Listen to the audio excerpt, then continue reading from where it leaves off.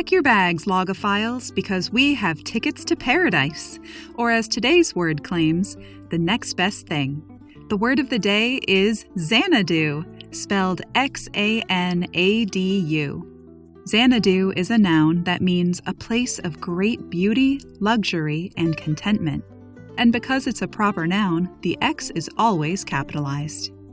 Here's an instance of Xanadu as used by Anne Goodwin Sides on NPR on January 31, 2009, in reference to a uniquely beautiful artistic space.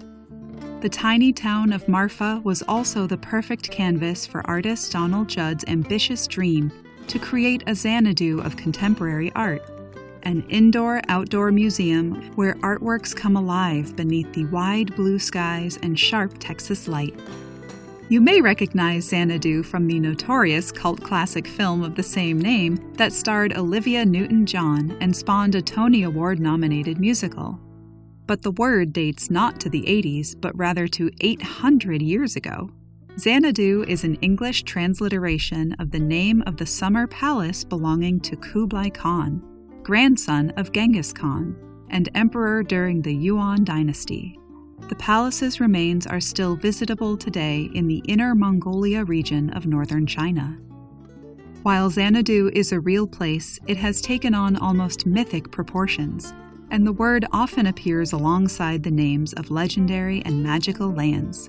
Shangri-La is one such fictional place in Tibet, as James Hilton introduced in his 1933 book, Lost Horizon. Arthurian legend speaks of Avalon, the island of apple trees, where King Arthur is said to have been buried. Many failed attempts were made to find the mythical city of El Dorado in South America, while the story of Atlantis, as Plato discussed in his dialogue Critias, still enthralls audiences today. Go where few have gone before with Word of the Day at dictionary.com.